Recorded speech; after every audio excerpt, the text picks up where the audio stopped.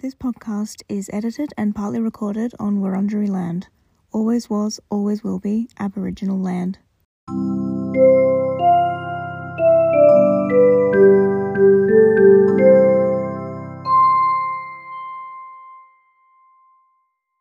Hello everyone, welcome to Books Without Borders, the podcast where two people in different hemispheres come together to talk about our favourite things, books.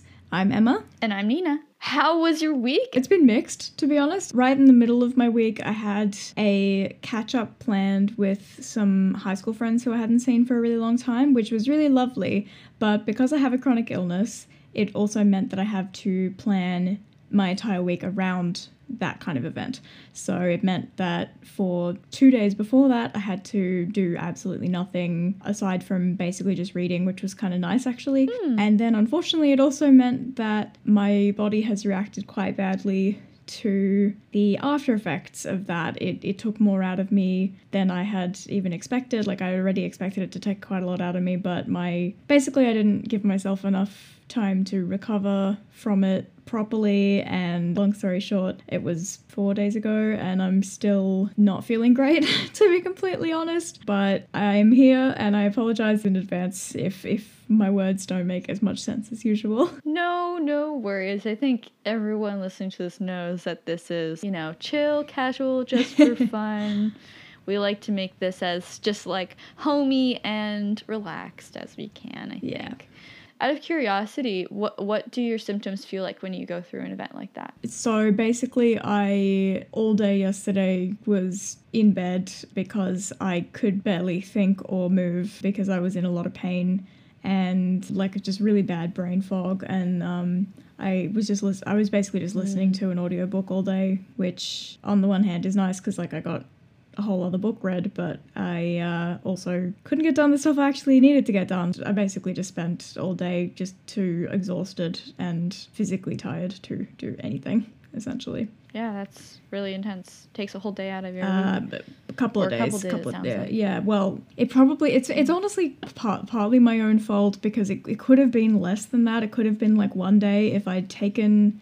So I caught up with my friends on the Thursday night. If I'd taken the Friday to rest properly, then I probably would have been okay. But I felt semi-all right, which, benefit of hindsight, was probably mostly adrenaline. Right. So I decided to get a couple of things done on Friday, and it was a mistake. It was a mistake because by Saturday I felt like death, and then Sunday was awful. So now it's Monday morning as of Monday morning my time when we're recording, and I still don't feel great. So this is a very, very common... Anyone else who's listening who has chronic illness will be extremely familiar with this pattern of behavior, and it's extremely easy to fall into. I'm trying not to be too hard on myself because we all do it. Pacing is hard, and for anyone else who's listening who recognizes this pattern of behavior, who does this yourself, it's okay. We all make mistakes. Doesn't matter how much we know how our bodies work, we still will misread our own signals sometimes. So it's okay, we all do it, and I'm saying this to myself. It's a new week. It is, it's a new week. Every day's a new day. We move forward.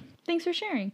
How was your week? My week was good. I say good just as the default reaction. It was a good week, though. It wasn't anything too exciting. I did see some old friends. I'm still catching up with everyone from getting back because my first few weeks I was like totally exhausted, didn't leave the house, detoxing from the semester. And then I had a week where I thought I was going to get out, and then I got COVID. I've already been over this. But basically, I've been in the last few weeks trying to like reach out to all my friends who I haven't seen in the 2 months now that I've been home. So I've seen a few people, and that was really nice and just worked. Though I had a pretty hectic week in reading. My week in reading really went off the rails. I think it was a combination of just, when you got all this momentum building up from so much reading, you're bound to like crash and burn in some way, Whether it's like an actual, like your body needs a crash and burn, or you're mentally like, there's no way I'm going to keep going like this, You just sabotage yourself. I don't know exactly what it was, but I had a crazy week in reading. I started,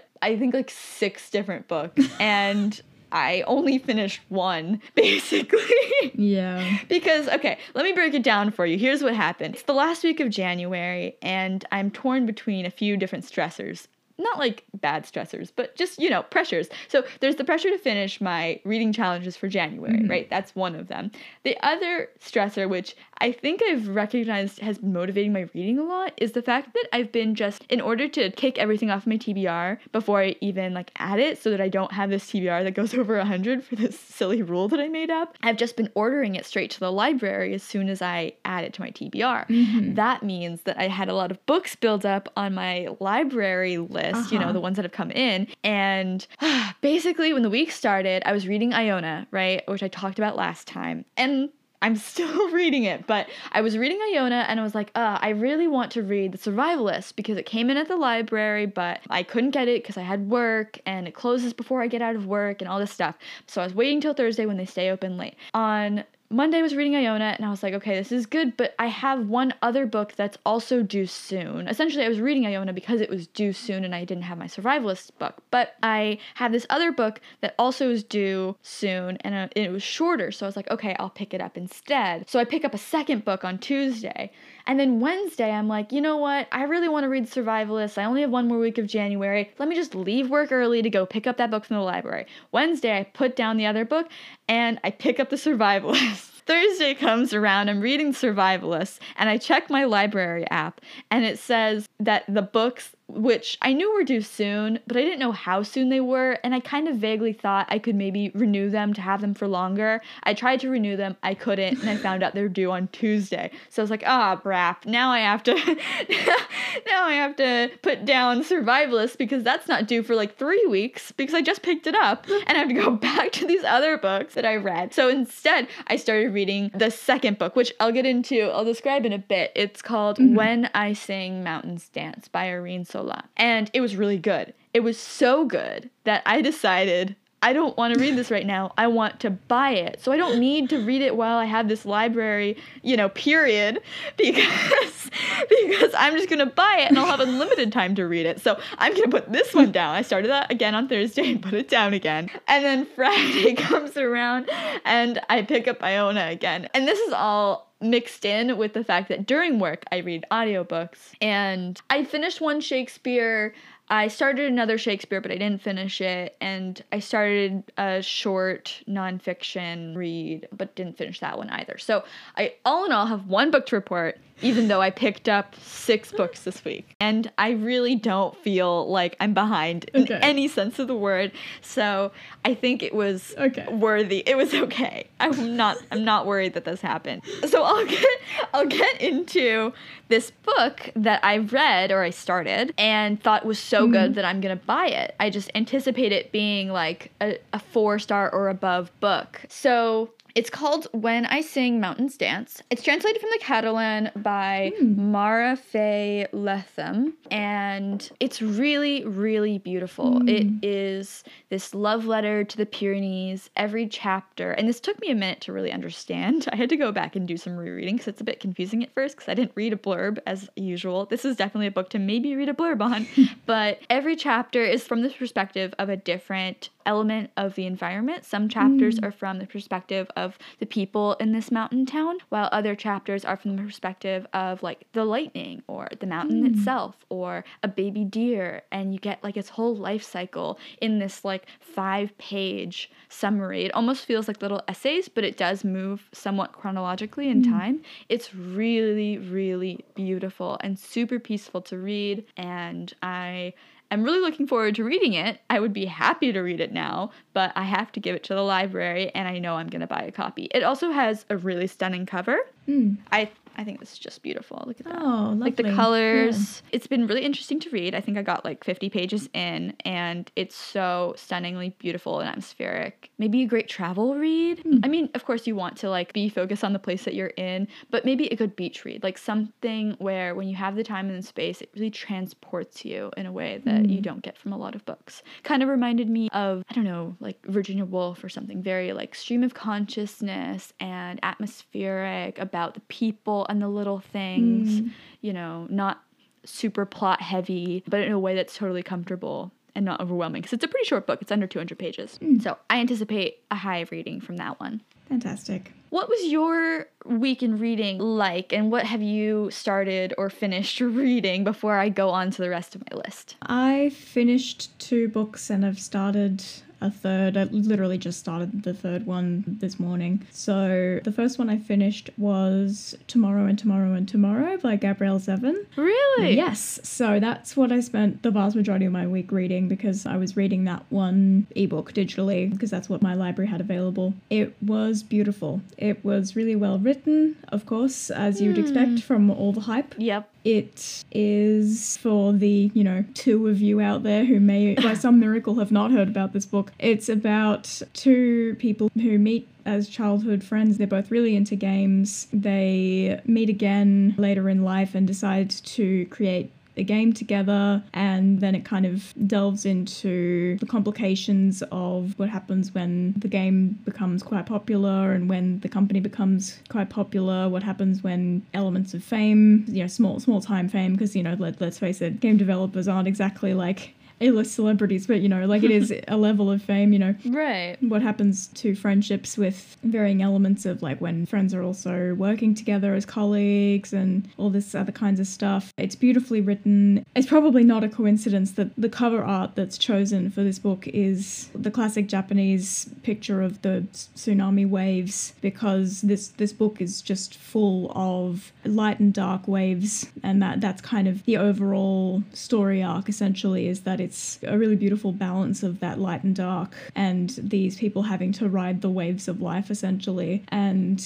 it's exceptionally well done. Can highly recommend to practically anyone. I did knock it down a 1/4 star, so it didn't quite make it to a 5-star rating for me personally, because the conflicts involved relied a little too heavily on miscommunication for my taste. Right. Which I think, because I went into this book expecting, it was incredibly, hyped by everyone, and I had those incredibly high expectations. And so having one of the main conflict elements over and over again be miscommunication, especially between 2 characters that are supposed to be very deep friends from childhood, that kind of thing. Like, there are reasons why they have trouble communicating, so it's not annoying, so to speak, but it did seem to me like it was used a little too much, just for my personal taste. Grating is what it sounds like. Yeah, just like a little bit grating, essentially. So that's where it lost just that little bit for me, so I couldn't quite give it a full 5-star rating. But all in all, an incredibly engaging read and done very well. And the amount of knowledge and research that's gone into the actual game elements of it is really nicely done. There's like a little notes section at the end that's clearly been put in there for game nerds who read this and are like ready to comment on things that are wrong. That she's like, I know this is wrong, but for narrative purposes, like, it's like all ready to go, which I thought was really funny. Funny enough, R.F. Kuang also put that in Babel for people who are like extreme Oxford history nerds. She was like, I understand that I imagined this building in this area and it's not actually in this area, but blah, blah, blah. Like, she had this whole introduction that was like all these little like footnotes on the differences she made. She's like, well, I made these decisions for, specific purposes and blah, blah, blah. And I was like, wow, there are people out there who will correct you on the locations of different buildings in Oxford. I mean, I believe it, but it's just funny. It was such a niche, sensitive topic, Yeah. Well, no, and it makes perfect sense. Like, if I were someone who'd been there, or like if I was super into this particular game or whatever, like, I would totally be someone who would be like, oh no, oh no, oh no. Like, I wouldn't probably reach out to them,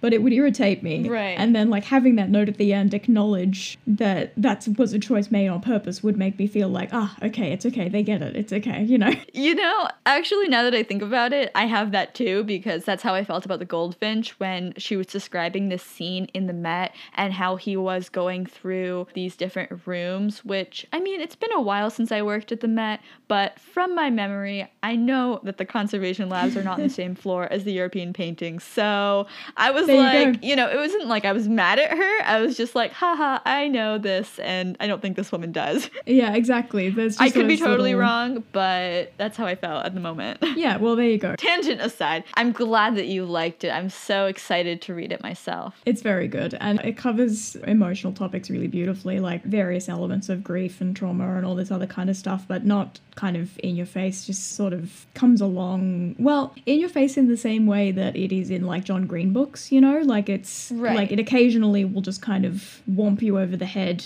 but in like a beautifully emotional way. Like you do get a bit of a shock factor every now and again, but it's not like a gruesome. It's more just kind of like a, oh my God, my heart, you know. Yeah, it's great. Can recommend. I'm so excited, especially because no one talks that much about it like in detail. Like I don't think I've experienced any spoilers or really any sense of the plot beyond they get famous from a video game. Like I know that there have been some content warnings I've seen here and there, but I have no clue what it is, and I just know it's gonna be good, and I'm so excited. I feel like I should read it sooner rather than later to avoid accidentally coming across something, because they're like, well, it's been out for a year now, so I guess I can talk about this. Yeah. No, you cannot. Agreed. I mean, you Anyway. and I are so careful with spoilers. The only things we don't bother with spoilers for are like Shakespeare and Jane Austen. And even then with Jane Right. Austen, we're kind of careful because we want people to enjoy them. So like, Exactly. Also, Shakespeare's just so short that it's like, by the time I've told you, you've probably read the entire book. Yeah. Anyway, speaking of Shakespeare, I think I will skip over a discussion of either Iona or The Survivalist, because I think I did that significantly in past episodes. In the first episode of the new year, we talked about The Survivalist, and last episode we talked about Iona. So I will go on to my next read, which I completed, which was The Merry Wives of Windsor. I have not heard of this one at all. Yeah, it's not a very popular one. I would say I don't think it has bad reviews, you know? I don't think it's a disliked one, but it's just a lesser known. I think this is the first one I've literally never heard of. Yeah, it's a small one. I didn't know about it before I did my research on my list. But what's funny is I haven't actually watched that show Downton Abbey. I think my mom has watched it. I So have. kind I of love caught it. onto things. And I do like historical period pieces. But this kind of reminded me of that because it's all about like court drama.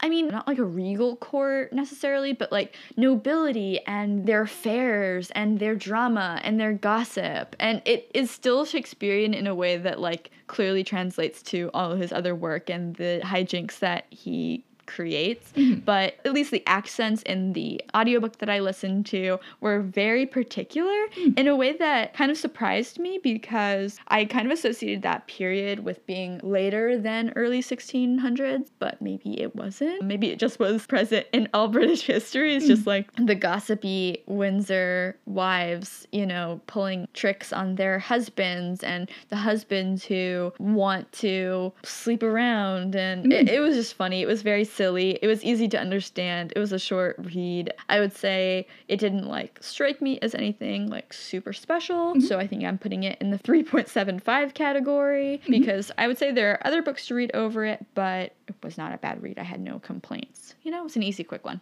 Just a bit of fun. Yeah, just a bit of fun. It was definitely fun. There were moments where I was actually laughing too, so that's good. That's great. Yeah. You know, especially now that I've read so many of these Shakespeares and they follow a very specific format or structure, I have a feeling I'm gonna feel this more and more. Like, I don't think I'm gonna reread As You Like It. I'm coming up on that one. I think in 1 or 2 plays, it'll be As You Like It. And I was debating, I was like, should I reread it? But it was only a couple months ago, but it was a couple months ago. You know what I mean? But I don't think I am, because I don't think it's gonna stick out as like a new favorite for any reason. I've had a few that I've gone back and like second guessed my ratings of, particularly The Taming of the Shrew. I've actually bumped that one up to a 4.25, which is the You did highest seem rated to Shakespeare. really love that So I one. definitely think Yeah. I really loved it, and I rated it at 4 at the time, but I think it stuck with me, which is kind of what led to me bumping it up. And also, I recently rewatched 10 Things I Hate About You, which has also now made it to one of my favorite movies list, you know? That's pretty I love that movie. I forgot how adorable and amazing it is. It's so freaking cute. So, yeah.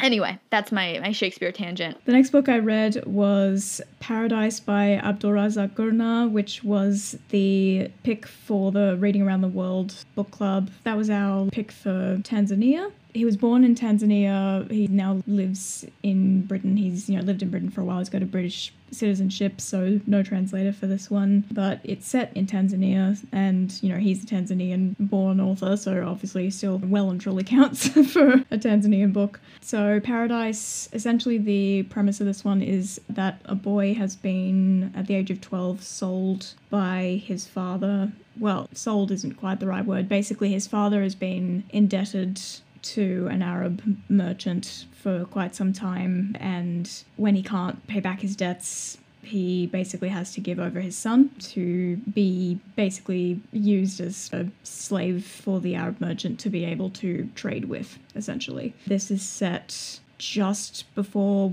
World War One. Like, towards the end of the book, they make reference to, there's hearsay that the Germans are about to go into war with England, so that's kind of the setting we're at, is like late 1800s, early 1900s. It's essentially about this boy growing up and going through, it's essentially a coming of age story happening while the boy is moving from place to place as part of these trade deals. And there's not so much of a kind of overarching plot. It's more just kind of, coming of age story really is the most accurate way to describe it, but it's a very gritty and dense coming of age story because of the setting and the context of the whole. Right. He's been sold by his own father, being taken by what is essentially a very high stakes loan shark. I very much enjoyed this. I am having trouble putting into words any proper descriptions about it because it's a very dense and complex book. I gave it a 4.5. It's very much worth a read. It's the kind of book that I,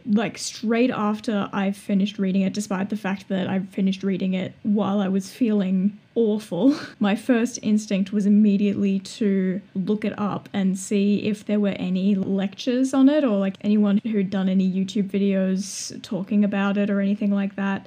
And, I did find one who mentioned that there's actually a lot of references to the Quran throughout it because a lot of the characters are Muslim. The main character's name is Yusuf, and he is a kind of astonishingly beautiful boy. So that's kind of his main characteristic. It's something that people notice about him everywhere he goes. And I've, knowing very, very little about the Quran or any Muslim history or tradition whatsoever, did not know this, and so I'm glad I looked up this video, but I was informed that this is actually something that appears in the Quran, is Yusuf having this presence as someone who is angelically beautiful and someone who is noticeably beautiful. That's actually a very direct reference to a story in the Quran. So there's a lot of extra meaning in this book that I didn't quite get to appreciate because of my lack of knowledge in this particular area, so I would really love to reread this at another time when I'm not feeling quite so unwell and when I can really kind of dive deep into the history involved.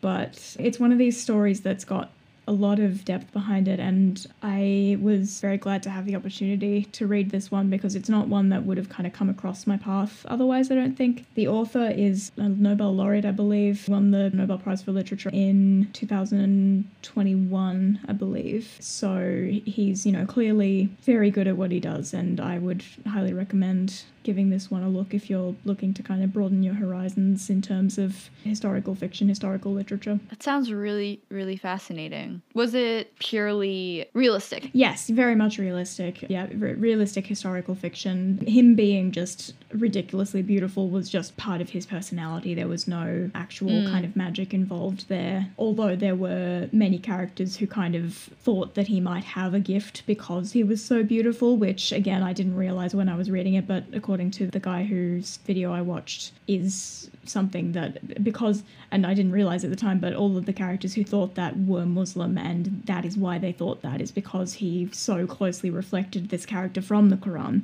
Okay, interesting. Yeah. So there were all these, maybe his name also influenced that. Exactly, yes. Because his name was impression. Yusuf and he was so beautiful, they thought that he might have this gift that would be able to help them or heal them or provide some kind of good luck or whatever. And this was an ongoing theme throughout the book that I was basically just thinking of it in terms of a more shallow, like, this man is really beautiful and he seems to, his character's really interesting in that he remains quite innocent and naive for a lot longer than the rest of them do. Like, he needs a lot of things explained to him throughout, which is a really good way to have a main character done, so that the audience gets to have things explained to them in a way that it's not needing to have too much of a third narrative voice. Mm-hmm. You can just have it in the dialogue, so it's done really well. And it also makes the main character really empathetic and reminds you over and over and over again how young he is, because I think he starts the book at 12 and then he finishes it at, I think it only goes for 6 years. I think he finishes it at 18. So he remains very young. And there's an innocence and a naivety that kind of continues. Yeah, it's beautifully done. It got a 4.5 from me. Possibly if I knew more of the context around the Quran and other references that it was making, it may have actually gotten higher because I would have known more about what it was referencing. Also, possibly if I had been more well and less, brain foggy when I was listening to it, it may have gotten higher. I think I possibly didn't appreciate it as much as I could have, but considering that I was listening to it in a half brain fog state, the fact that I could still enjoy it as much as I did and still get enough out of it to give it a 4.5, I think probably speaks fairly highly of it. So I'm just gonna leave it at that. Yeah, that sounds really good. Definitely sounds like a transportive Yes, read. definitely. I don't know if that's a word, but like a read that transports you, Yes, definitely. Interesting. Very interesting. I love like also unknown history that isn't part of the main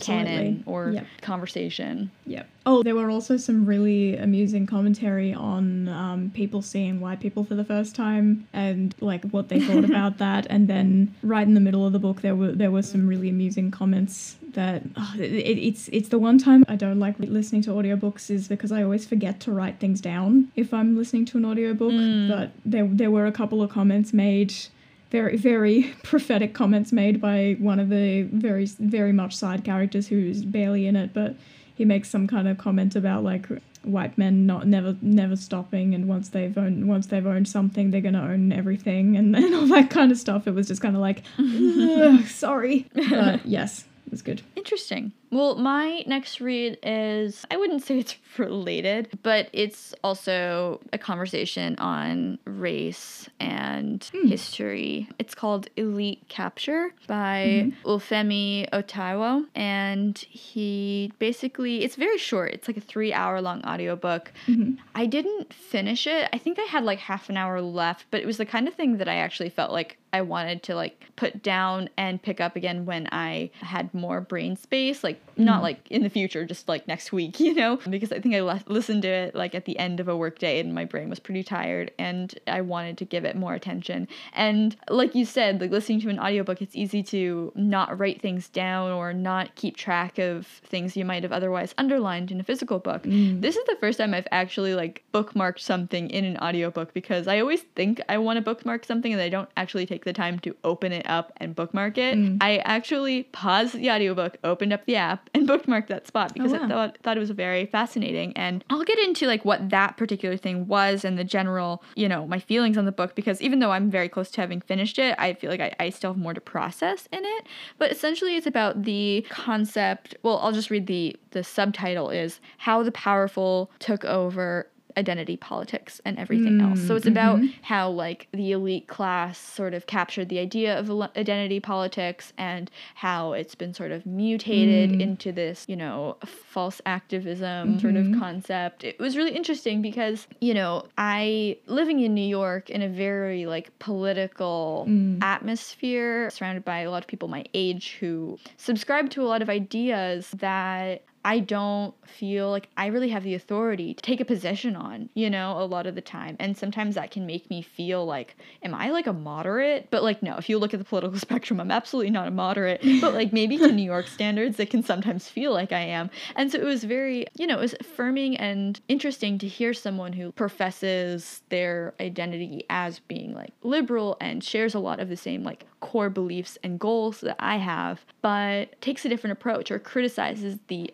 language of modern liberalism and the ways that it's maybe not working. And so I thought that was very, very fascinating. And additionally, it touched on one of the particular aspects of activism or liberalism that does tend to make me uncomfortable, which is the way that we base everything off of these very broadly stroked identity markers. You know, we put people in categories that maybe they didn't need to be in, you know. Yep. I think I've like touched on before the fact that I don't know if I really want to be tracking like the identity of my authors, right, in my compile spreadsheet, because that's such a complicated question. And I don't think like, I think that honestly buying into the idea that it's easy, black and white, you know, that we can like clearly identify someone just by what we read online or see in a picture, really buys into the false concept of race that was constructed that is the basis for a lot of racism. So it's a really complicated thing. And so it was really interesting to hear this educated sort of summarized perspective on this specific aspect of modern activism, or it touched on a lot of different concepts, and I want to dive more into it. And honestly, something that it made me think about was the book that I bought not too long ago that I hauled in their first episode of the year called How to Do Nothing by Jenny Odell, because it's about resisting the attention economy. And Ofemi, he talks a lot about how the attention economy drives identity politics in a lot of ways, and how, you know, using very prescriptive labels in terms of like race or gender or ethnicity can boost the popularity or like clickbaitiness of either posts or just ideas, slogans, you know, that twist or mutate an idea that's more complex and nuanced. Yeah. And so he touches on the idea of resisting the attention economy. And so I was like, whoa, I kind of want to read these books together, or, you know, somewhat close together. So maybe that'll push up How to Do Nothing on my TBR. But anyway, I'm really enjoying it. I want to give it one more listen through before I fully review it, but I think it's a recommended read, and it's very quick and easy. I would say the only critique I've had so far is that, gosh, the language is a little bit like sluggish. Like it's very academic and very like, not just academic, but like specifically like liberal academic. It uses a lot of language that I feel like maybe people who aren't exposed to that sort of liberal arts college, everyone's a socialist, everyone's a leftist, you know, kind of language or dialogue. So, well, on the other hand, I feel like the audience for it is for those people, because they're the people that he needs to remind to maybe take it down a notch. So, right. But I think also what's interesting about it, I mean, I don't think my criticism is that it's designed for one side of the political spectrum rather than the other. It's more just that it can be a little bit annoying to read because it's not as like maybe entertaining or fun, or, you know, like doesn't have so much reprieve while you're reading it, even though it's quite short. It feels a bit longer than it actually is. I actually think, though, that it could be attractive as an analysis to a spectrum of people between different political perspectives, because it's not like arguing on one side of one particular issue. It feels like a very neutral issue because it's more about class than it is about politics. And obviously, like, there's a political leaning in different classes, but there's also, I think, a shared frustration with the concept of the elite and how they influence us and how they sort of capture, as the book states, capture a lot of our efforts to advocate for different issues that we feel frustrated about. And so I think this could actually reach a broader audience. It does acknowledge certain political movements, or like the protests of 2020 and stuff, in this like positive light, which obviously has a political leaning. But I think the essential point of the book, which doesn't go into those instances too deeply, can be useful, interesting, accepted by a range of people, which I think is really important in a book about a political concept, something that's accessible to a wider range of people. Yep, sounds good. So what's your last read, Emma? My last read is my current read, which I just started this morning. It's The Storied Life of A.J. Fikri by Gabrielle Zevin, and I'm very much enjoying it so far. It's got a much lighter writing style than Tomorrow and Tomorrow and Tomorrow, and it's very cute so far. Well, it's not entirely lighter, because there's also some grief elements in it as well already. But yes, enjoying so far. Very much looking forward to continuing. It's much shorter than Tomorrow and Tomorrow and Tomorrow. It's like half the length, roughly. No, maybe not half, maybe a little more than half, but definitely much shorter. So I will almost definitely get it done by the end of January. That's the plan anyway, because that is my buzzword challenge book for this month. And it was supposed to get read earlier in the month, but then my library hold for Tomorrow and Tomorrow and Tomorrow, which I thought wasn't going to be available until like halfway through February, ended up being available much earlier. So that kind of messed with my plans a little. So hopefully I'll get it read in the next couple of days. I can't imagine any reason why I wouldn't. Are you planning to do any kind of Zevin binge? Maybe, I don't know. Maybe. Maybe. I'll see how I go with my other February books, is the answer to that. All right. Yeah. Sounds good. So my last read of the week is another Shakespeare. Mm-hmm. I started Much Ado About Nothing, which is exciting because it's the next big name, you know? Mm-hmm. And I think I got like halfway through that one. I sort of listen to them non-linearly. I go like 20 minutes in, I rewind. I listen like an hour in, I rewind, you know? So I'm somewhat halfway through. I'll probably finish that one on like Monday or Tuesday at work. But that one is going well. Not so much to report on yet because I still am grasping the plot. I haven't listened to it enough times to really understand the plot yet, but we'll get there. It seems to be just another of a similar sort of line of thinking, but I think I could be wrong, but I was getting more like queer vibes from this one. You know, maybe not in the most positive way, but I think for Shakespeare it was a positive way, like references to homosexuality that were obviously in the play like making fun of it or belittling it, but I think the way it's done feels more like an opportunity for Shakespeare to acknowledge it. You know, because like he wants to incorporate it into his play or make light of it. It kind of sounded more, and maybe this is just my imagination, but it kind of sounded more like when queer people use gay as a jokingly derogative term, like not in a way that like straight people use queer or gay in a derogatory way. You know what I mean? Like a reclaimed way. Okay. But that's also really hard to say because I'm not an expert on the time or on Shakespeare. But there was some like queer acknowledgement, which I enjoyed.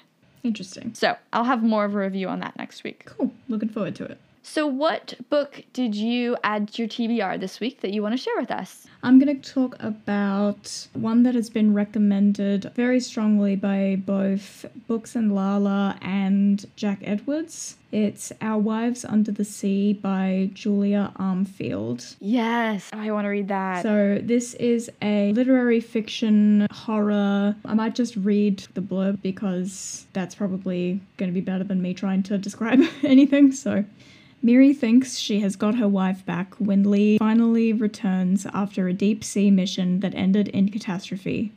It soon becomes clear, though, that Lee may have come back wrong.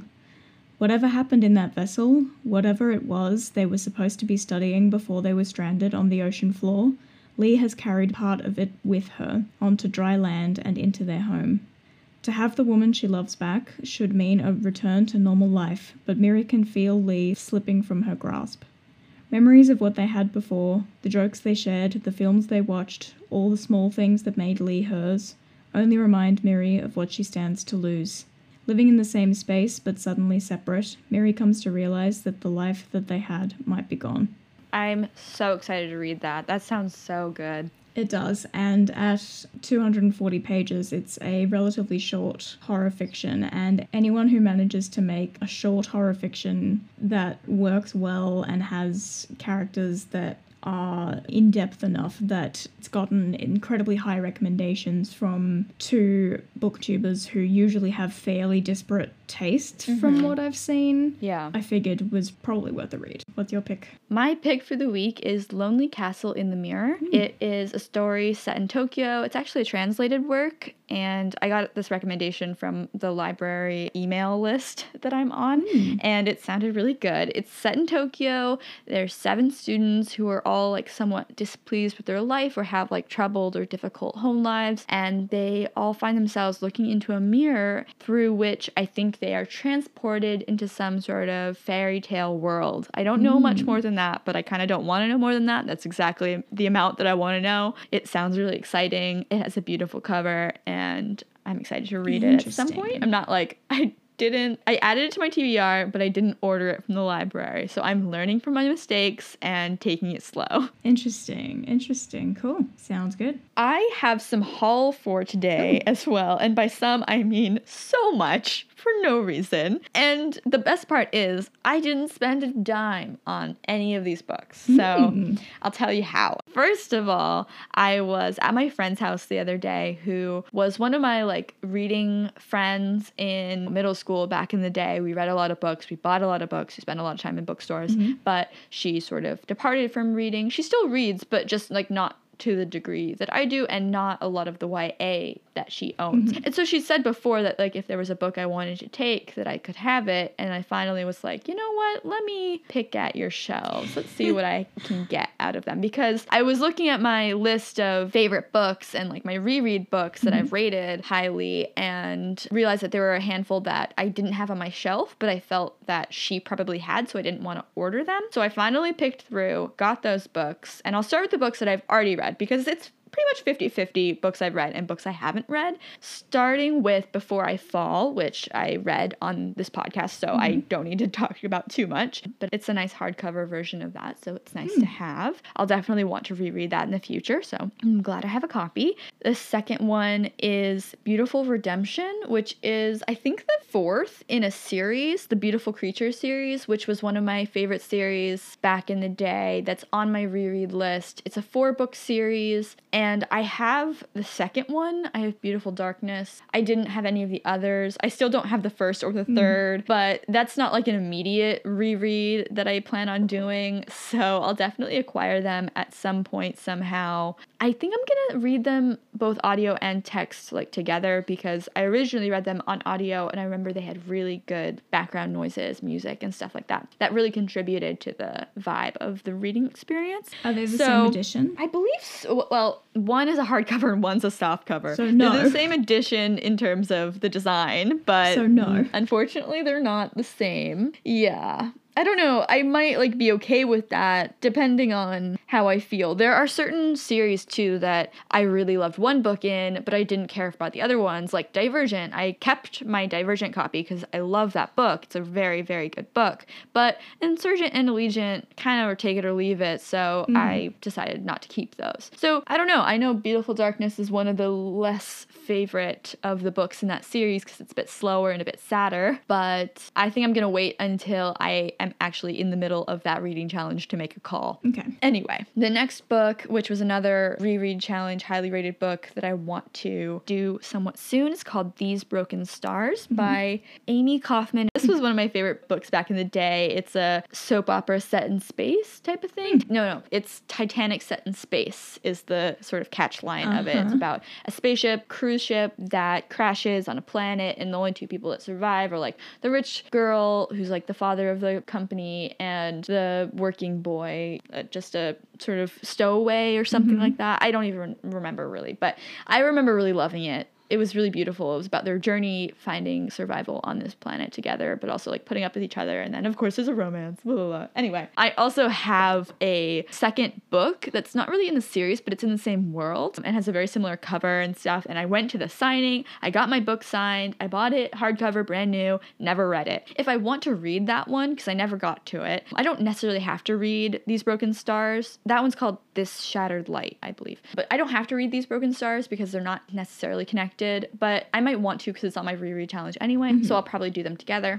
Then I got a handful of books I didn't read, one being Fangirl by Rainbow Rowell. I never got on the Rainbow Rowell train. I know everyone loved her, everyone obsessed over her, and I think she might even still be making books. I don't know. But she was popular. She was like up there with Cassandra Clare and stuff. Everyone loved Rainbow Rowell back in the day, and I never read her book. I think Rainbow Rowell might have been like just a little bit out of my age range. Like I think they may have come in like just after I was the right age to be reading those books, potentially. Yeah, that makes, well, because I missed that entire... like adult fiction too. Right, okay. She wrote Eleanor and Park, which you might have heard of. I feel like that's one of her more popular ones. And Fangirl. Those were her two most popular books, I think, at least back in the day. She also wrote some adult fiction, one called Landline and one called Attachments. She writes these really fun stories, or at least the plot sounds fun. I've never read one, but she writes these fun stories that have an interesting element. Like Landline is a story about a woman who's in a marriage that is not going very well, but then she gets a call and it's her husband from the past, and she gets to like talk to him and like sort of dissect what happened in their relationship, I think. Fangirl, what's interesting about this one is that it's the story of a girl who gets really obsessed with this online comic. And I don't know much more about that from just that singular book. I think it's just like about her love of it, and maybe there's a romance, I'm guessing. I don't know. It's a contemporary YA book. But what's really interesting is that Rainbow Rowell then went to write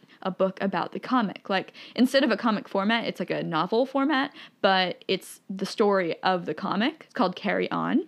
So I also have that book. So I have Fangirl and Carry On, which sort of feel like a series, even though they're not technically, but I would definitely read Fangirl before I've read Carry On, right? So that's really cool, because usually when you read books about people who love a book, you can't actually read that fictional book, right? But in this world you can, because she wrote it, which is really cool. So I'm glad to have those. I definitely want to do a Rainbow Rowell binge maybe at some point. That's been kind of piquing my interest lately. There are a few of these YA authors that were really popular back in the day that I never picked up on that I want to give a shot. She's one of them, so I'm glad to have those. Then I got two other books from this friend, one called This Song Will Save Your Life, and I don't know much about it. So the blurb says, "You think it's so easy to change yourself. You think it's so easy, but it's not. Elise is not afraid of a little hard work. In fact, she embraces it. All her life, she's taken on big, all-encompassing projects. When she's 15, she embarks on the biggest and most important project of them all, becoming cool. Except she fails miserably and everything falls to pieces." So it's, you know, a cute sounding YA. I think what draws me to it is the way it centers around music and how she uses music as a tool to overcome mental health issues, or to be this guiding pole or this lighthouse, you know, in the dark time in her life. And I thought that sounded really cute. And I remember being really interested in this book when we originally bought it. I think I might have either bought it from my friend or bought it and she somehow acquired it from my bookshelf at some point. I don't know. But I very much remember finding this and being attracted to it. So I'm gonna give it a shot. I didn't buy it, so, or at least I don't think I bought it, so there's no harm. I decided to pick it up. And then the last one I got from her is called Everything That Makes You. And it's interesting. It's another YA contemporary fiction about a girl who gets into some sort of accident that leaves like a really intense scar on her face. And the book, what it does is has two different perspectives following the version of her that got into this accident and has the scar and is living with the repercussions of the accident and the change in her image and all of this stuff. And then the other perspective is her life going on as if that accident didn't happen. So it's like similar events, but it's about the way that this accident changed her life and the different paths she would have gone on had she not gotten into the accident and all this stuff. So I thought that was really intriguing. And even though I know I said I was done with my traumatized teen stage, you know, I have a feeling I just sort of like this genre, even if they don't tend to be books that rank really highly on my list. I find them really interesting. So I'll get back into that at some point, and I'll have two books on my list to pick up when I do. Cool. Now, the last two books that I have to haul are from a library book swap I did the other day, which was really cool. I got a collection of Nella Larson stories, one of which I've read, passing. And so this one I'm kind of counting as an already read book. So it's not contributing to my collection of unread TBR books, which is nice. But I haven't read some of the other stories. So I'll pick those up at some point, and I'm excited to get into them because that is one I also want to reread since I haven't read it in a long time. And then the other book I got was Pachinko, which everyone talked about last year, I feel like, and I'm very excited to have it. It's not exactly the topic or like typical storyline that I would be attracted to. It's very much about like, generational trauma and like the passing of time and like how immigration affects this family and stuff like that, which I think is interesting, but it just isn't something I would pick up unless this book had been super hyped, and it was. So I feel like I should pick it up. Written. Plus, it is a really beautiful edition, and it was free. So it's a hardcover with the actual pachinko game on it, and it's got this fun little foil butterfly. Oh, that is beautiful. See that, but yeah. You've read it? I have, yeah. It's written beautifully. Wonderful. I'm excited. I don't know if I'll pick that up too soon, but I'm glad I own a copy now. Yeah, it's gorgeous, but it is a chonker, so it's a beast. It takes some commitment, so completely understandable if it's not like top of your list. Well, from there, I believe that concludes all of our bookish updates. We're going to move on to our segment for today, which is a book tag. We haven't done one of those in a while. I'll just summarize the tag really quick. Essentially, it's a get to know your reading taste kind of tag. It's called Bookish Contradictions, or the Contradictions book tag. Different people call it different things I've seen on YouTube. It's got 8 questions that are about the genres or authors or types of book you typically like, but then there being a book that you don't like of that particular genre or author, etc. So it'll be a great way to reintroduce our reading styles and preferences, because we haven't really talked about that very much in recent episodes. I think we introduced our reading taste a little bit in the beginning in our first episode of the podcast, a while back, but maybe a good thing to sort of revisit that, talk about it a little bit, especially since we just reflected on our reading year of 2022. We did a lot more reading than I think either of us have done in a while, so we might have gained some new insight into our reading taste that we didn't have when we first did that summary episode. So this should be a fun one to get into.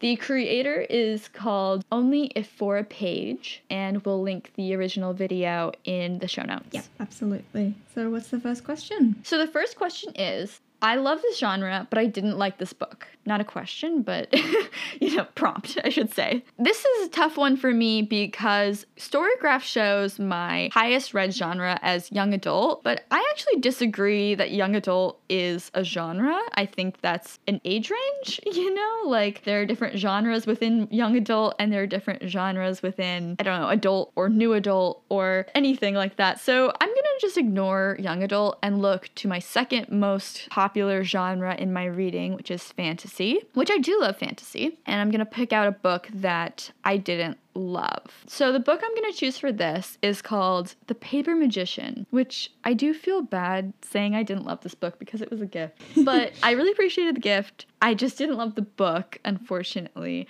It was okay, and it fit into something I would totally love in concept, like in theory, because it's about a magic system that involves bookmaking or like using paper to make magic. It was about this apprentice magician who was learning to be a paper magician, and she was sort of depressed about it because there are all these different magicians you could be. You could be a glass magician, a metal magician, a flesh magician. There are all these different types of magician, and paper magician was the most boring one. But she learns to love it because it's actually really cool, she finds out, and there are all these things that she could do that she didn't realize she could do. And I thought it would be a good read because it totally hits so many boxes for me that I would imagine I would like, but I did not like it. I think a lot of the reason was that it was very similar in concept to this book I really loved called The Binding by Bridget Collins, which is also about a bookish magic system in which there's a magic involved in the making of books and the binding of books. And that was a fantastic read. That was one of my best reads. I mean, it's high up on my list. So this book really did not compare at all. But also, I think part of the problem was that there was just this really sort of uncomfortable and unjustified sexual attraction between the main character and her teacher, which is, not always a great power dynamic in relationships. And it was just kind of confusing because you didn't really feel where that attraction was coming from. At least I didn't. And it just felt like she really threw aspects of her personality away, or that the character maybe lacked personality in favor for this attraction being her personality, which I didn't really enjoy. I gave it a pretty scathing review. I rated it a 2.5, which on my scale is like between not good and meh. It really took a beating when I first read it. In fact, actually, I had this book when I was at Disneyland and was reading it, and I think I lost it at Disneyland before I finished like the last chapter. I was so close to finishing it, but it was like the last chapter and it really wouldn't have made a difference because the plot had like fallen apart by that point, and I just abandoned it. I mean, I couldn't get it back. It was Disneyland. You know, there's no finding that book, and I wasn't about to repurchase it, and I didn't even care enough to really look up a PDF or like an ebook of it, I don't think. I wrote a review on Storygraph that essentially says, don't bother with this book, instead read the binding. So that was a rough read for me. Fair enough. What about you? So I went to Storygraph and looked up like all-time top genre, and turns out mine in terms of like all-time reads is also young adult, but I think it's just because I've reread Harry Potter so many times. So I went down to the second one, which is contemporary, which makes much more sense. And the book I've gone with is According to Yes by Dawn French, which I rated a 2. Dawn French is primarily known as a comedian, a comedic actress. Many people will know her best as her role as the vicar from The Vicar of Dibley. She's a wonderful, funny person, but I hated this book. It was published in 2015. I read it in like mid-2018, I believe. I don't remember a lot about it, but it basically just seemed to be the basic storyline was a very kind of Mary Poppins-esque character is hired to look after some children, and then along the way she's basically just taken up this characterization of wanting to say yes to everything, and that apparently includes like just sleeping with every man she comes across. And it's just like, it's supposed to be a very kind of empowering thing, and like she's a plus size woman. It was meant to be empowering, and instead it just came across as just trash. Honestly, like it just didn't have any substance. It was just light and fluffy is fine, but this was just nothing. It just was nothing. It had no purpose. It just had nothing. It was not memorable. It had no purpose, and I was very disappointed. Damn. It was meant to be funny, and it wasn't. It was just like I don't like anyone in this book. It was just trash, in my opinion. Yeah, you know, that happens. Yeah. Those come along every so wow, often. It's and a I'm shame. not the only one. I just scrolled down. 2.94 is the average rating. Damn. Eek. Well, you know, lots of people have different ideas about feminism and what it means and what it looks like, and it's really hard to find a communal definition that satisfies everyone in like what is a feminist text and what makes you feel empowered. So I'm not surprised, because that's a hard thing to pull off, you know? But anyway. Yeah. The next question is, I rarely read this genre, but I loved this book. So for me, I looked at my least read genres, and the one that I was the most surprised to see, or not surprised because I know I haven't read that many books in it, but I know I've loved the books that I have read in it, is poetry. So I only have 3 poetry collections on here. One is a 4-star, one's a 4.25, one's a 4.75. So they're all quite highly rated for me, and just shows me that I really should read some more poetry. I think it's hard to pick up maybe because there's not like a plot, and I do love a plot.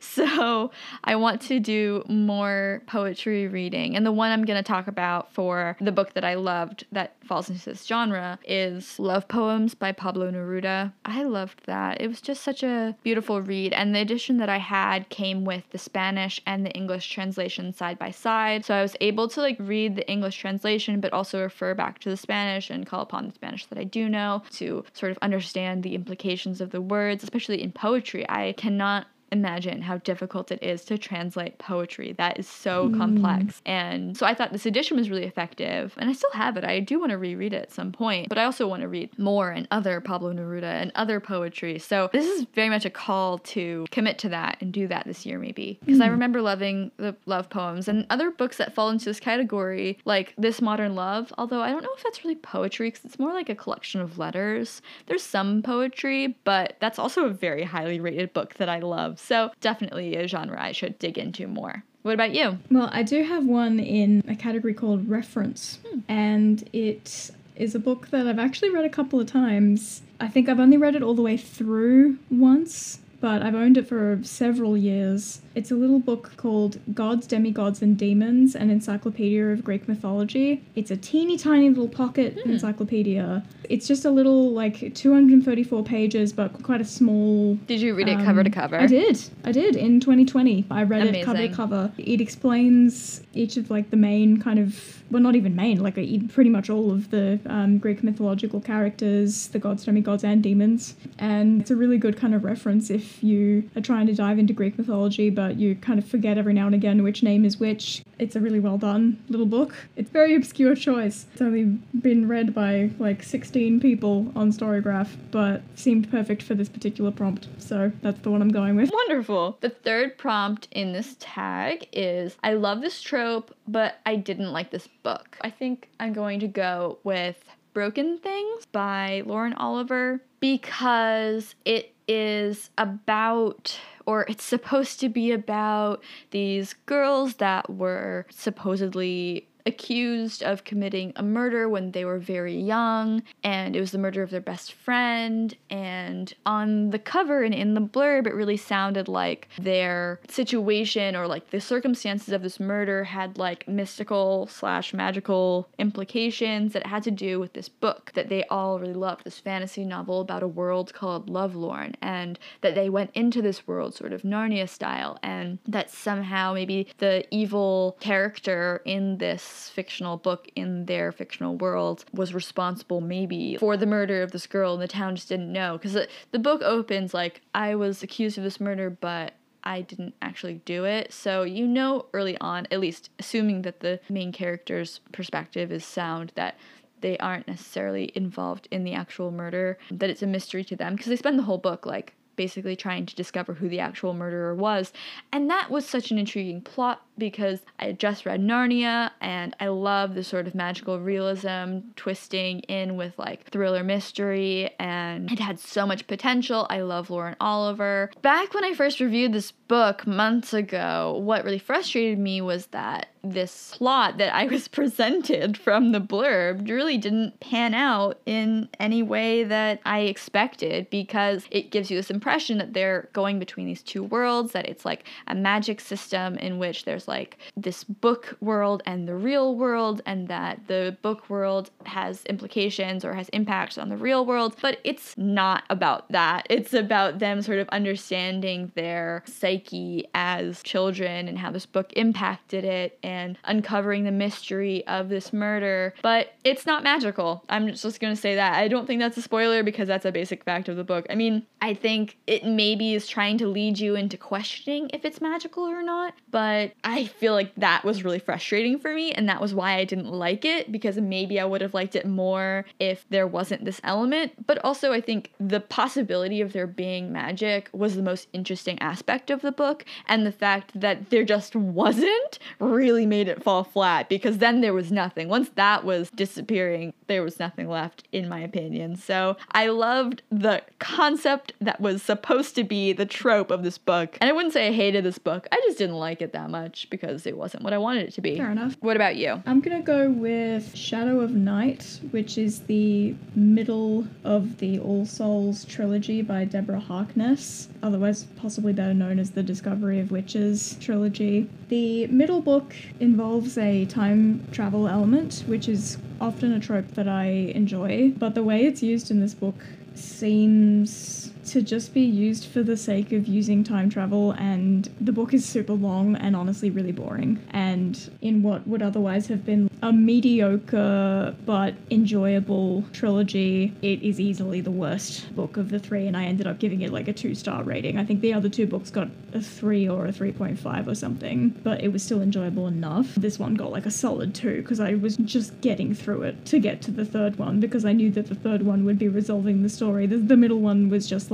padding out. It didn't need to be a trilogy. I feel like that makes sense with a lot of second books, A lot of second books in trilogies feel like filler to some degree. Yeah. Middle book syndrome's the worst. Yeah, that was a shame. The next prompt is, I hate this trope, but I liked this book. I picked a book called The Emperor of Any Place, which is one of my favorite books. It's rated a 4.75 star for me, and it is about a young boy. It's dual perspective, so I think it's YA, but I don't know if it is because it's partially written from this teenager's perspective, but it's also partially written from his grandfather's perspective, but his grandfather back in history, like when he was in World War II. So it flips between the teenage boy whose dad he had a really close relationship with, and the dad passed away, and so now the grandfather's coming in to take care of him, and the dad and the grandfather didn't have a great relationship, so he, of course, sort of adopted that standoffishness towards his grandfather. They have a difference in ideas, and he's really hesitant about it, and then he finds this journal that the grandfather had written while the grandfather was stranded on an island in Japan during World War II as an American soldier fighting against the Japanese, and he was stranded on this island with a Japanese soldier, and it's just the two of them alone trying to, like, survive together.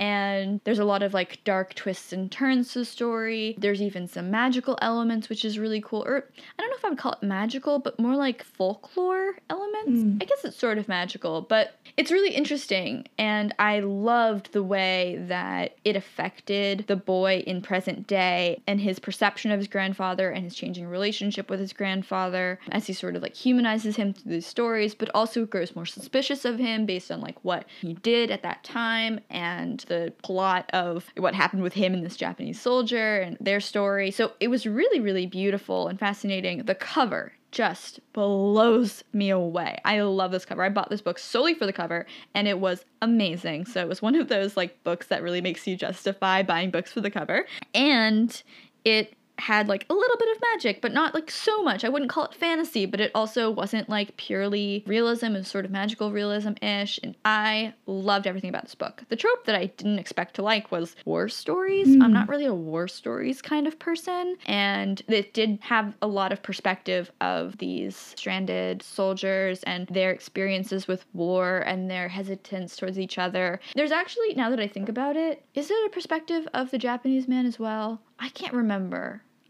whose perspective you get in the diaries, if it's the grandfather's or the Japanese man's. I imagine it's the grandfather because the teenager can't read Japanese. But there was something, I think maybe the author gives you the Japanese man's perspective once or twice throughout the book, sort of separate from the diaries. But anyway, it fell into a category I wouldn't necessarily expect, or maybe it's that it did that trope differently. You know, it had a hint of this sort of war stories concept or trope, but twisted it and did something really cool with it, with the dual time periods, the dual perspectives, and also the magical element. So I love this book. Highly recommend. What about you? For me, I first was like, oh god, I really don't know. And then it hit me. You know that miscommunication and assuming things trope that you and I both hate so much? Mm-hmm. You know that book Persuasion that we both love so much?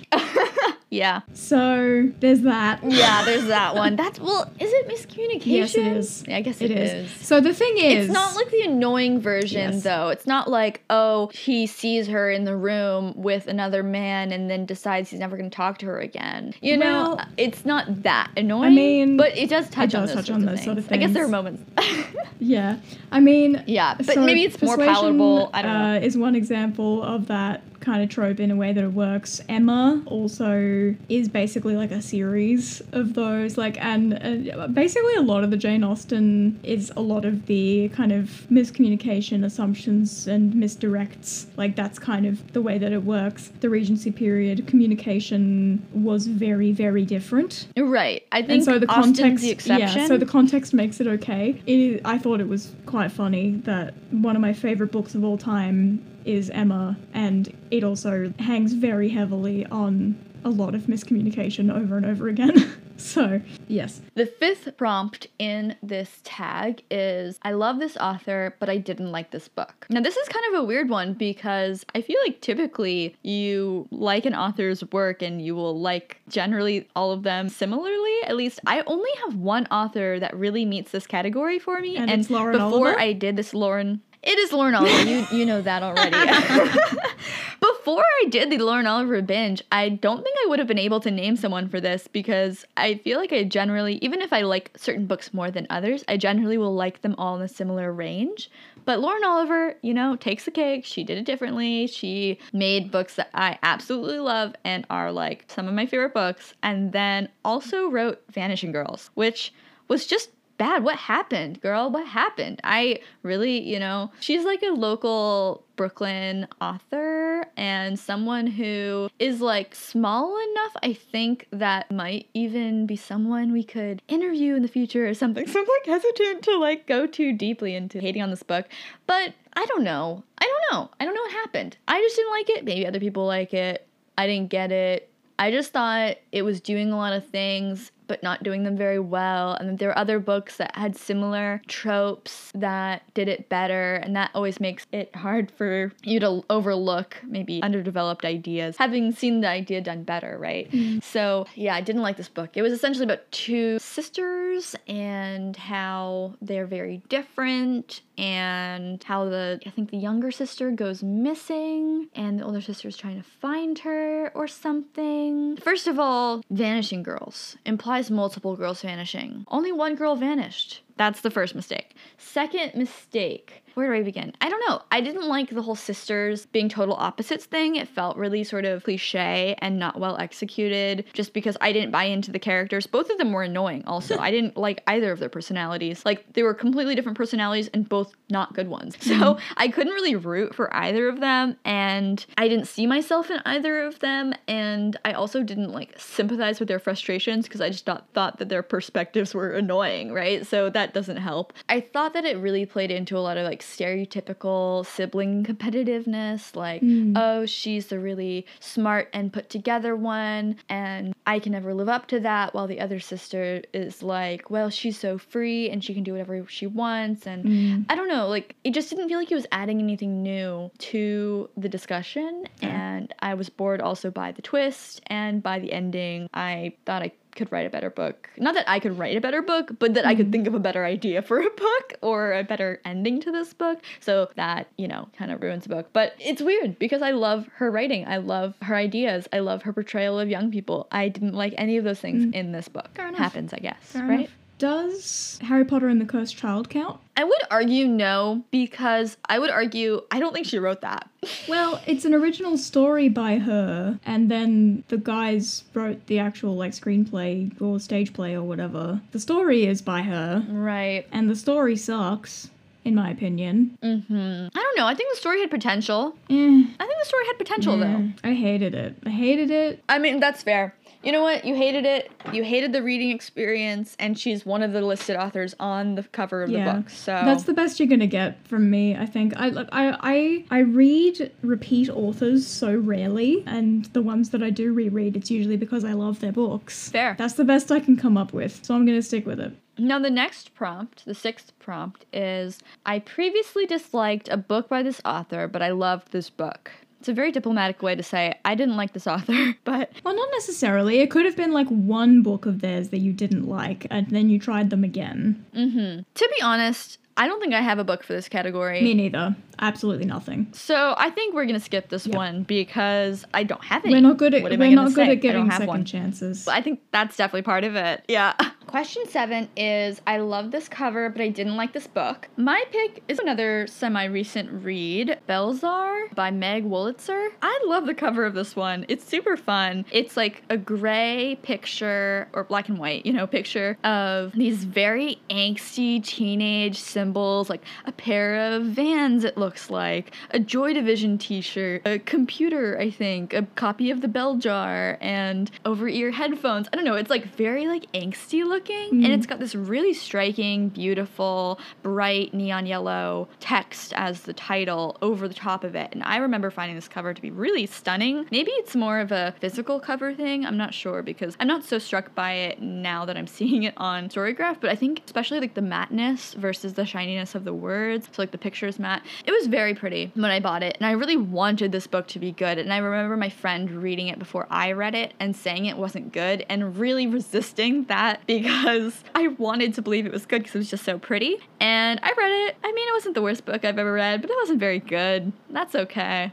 I think I rated that a 2.5. Unfortunate. It happens. Yep. Mine is a relatively recent read, so I won't go into it because I went into it very thoroughly 2 episodes ago, so you can go back and listen to that. You Made a Fool of Death with Your Beauty by Akweke Emezi. It has 2 kind of main different covers. The one that I looked at mainly, which is a pink background, a hand with some intricately painted nails, and a ring hanging on a chain, which actually has quite nice significance to the book, having read it, and the title is kind of on the hand. It's quite a nice cover, very nice, very intriguing, and you can hear my thoughts about it in detail in the episode from 2 weeks ago.